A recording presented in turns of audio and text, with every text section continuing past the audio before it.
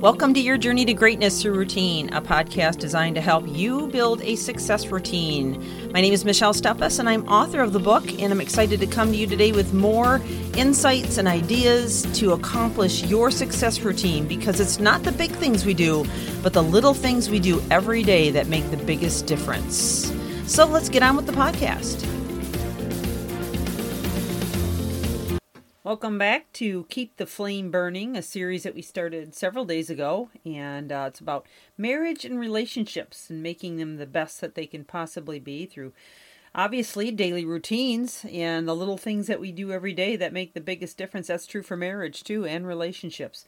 So, we need to realize that every moment of the day we're either drawing closer to those that we care about or we're pushing them away. And just the same as you're working on yourself, you realize that you're either taking yourself further to your destiny or you're pushing yourself further from your destiny by the decisions, the thoughts, the feelings that you have and you choose to entertain for any length of time.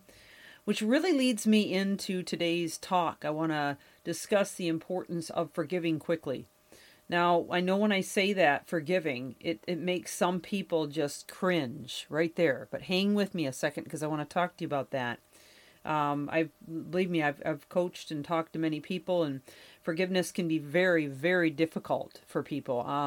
They feel like that the person that has hurt them or offended them is not deserving of that forgiveness, that they need time, or they need an apology, or they need something to change before they can forgive. But I'm telling you right now that forgiveness is not only a journey and not an event. So it's something that you choose to move towards and work on constantly to get there.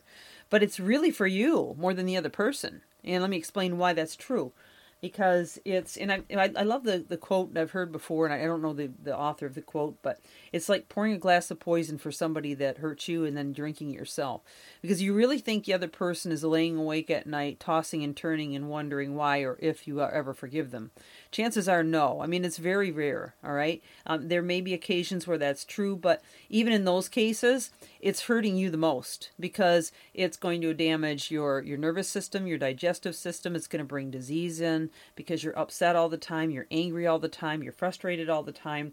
It's going to affect your brain, which we've talked about this at length throughout all the different podcasts that I've done. That's really been kind of the source of foundation or where I go to in terms of explaining why we need to have a good routine. It's so vital to realize that your body is either in homeostasis or it's in a state of disease. And disease, remember, is dis-ease in the French derivation. And really it's when you choose to stay in this state of upset, anger, resentment, bitterness, unforgiveness, hatred, whatever it is, you choose it. It's not something that somebody puts on you.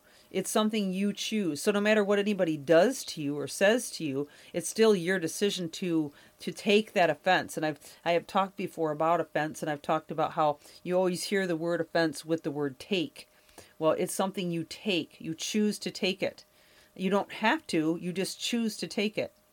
Now, I also realize in saying all that there are cases where it's very damaging what's been done to you. And, forgiveness just seems like it's nearly impossible, if not impossible. But I'm telling you, for your own sake, you've got to forgive. Now, after having said all that, I want to kind of finish what I'm saying in regards to marriage and relationships, because I have people listening that, are probably not in real dire straits with their significant other, but they may be just wanting to see things improve. And I'm telling you, if you don't choose to forgive right away and brush the dust off and realize, hey, you know what? We make mistakes too. We do stupid things. We do things that most likely upset our significant other as much as we think they upset us. We're not perfect. They're not perfect. And I tell my kids all the time, there is no such thing as a perfect spouse. It does not exist. If you decide to leave the spouse you're with, you will simply marry another set of problems. And then you'll have to get used to those problems all over again.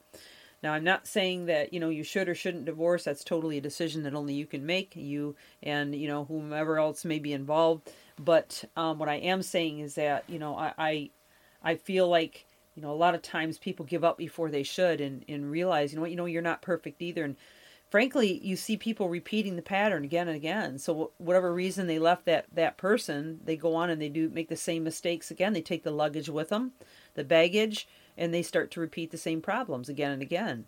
And or they'll marry somebody with the same types of problems, and then they're right back to square one. It's just a different face, a different body.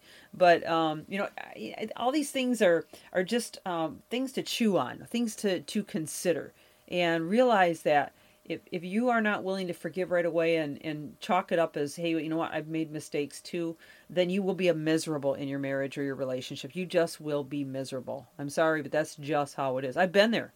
Okay. So, as a younger bride, I did things like that. I would carry an offense, sometimes for days, maybe even weeks. And it just made me absolutely miserable, made everybody around me miserable. It served no one. Okay. So, although there are some problems that are bigger than others, and I understand that too. So some of those may require a greater journey of forgiveness, if you will, than the other ones. Try to at least overlook and brush off the small stuff, because there will be a lot of those kinds of little things going on in a marriage, and especially if it's a new marriage or a relationship, that can just drive you crazy. And they just build up and build up and build up, and before you know it, you kind of implode. So we got to forgive quickly. I mean, there's a habit that would be well worth your effort to practice on a consistent basis. Just ask yourself, is this really serious enough to make or break this situation? Or is this something that, is worth my energy, my health, my well-being, giving it up? I mean, it's just not, and you can shake it off with a little humor. In some cases, sarcasm might work if you're the type of couple that tends to, jostle back and forth between each other. But obviously, in some cases, it's not. But do choose to make that habit and keep that habit in your relationship. Well, I hope this has been helpful to someone. This is Michelle Steffes, your journey to greatness and routine. Keep reaching higher. Thank you for joining me.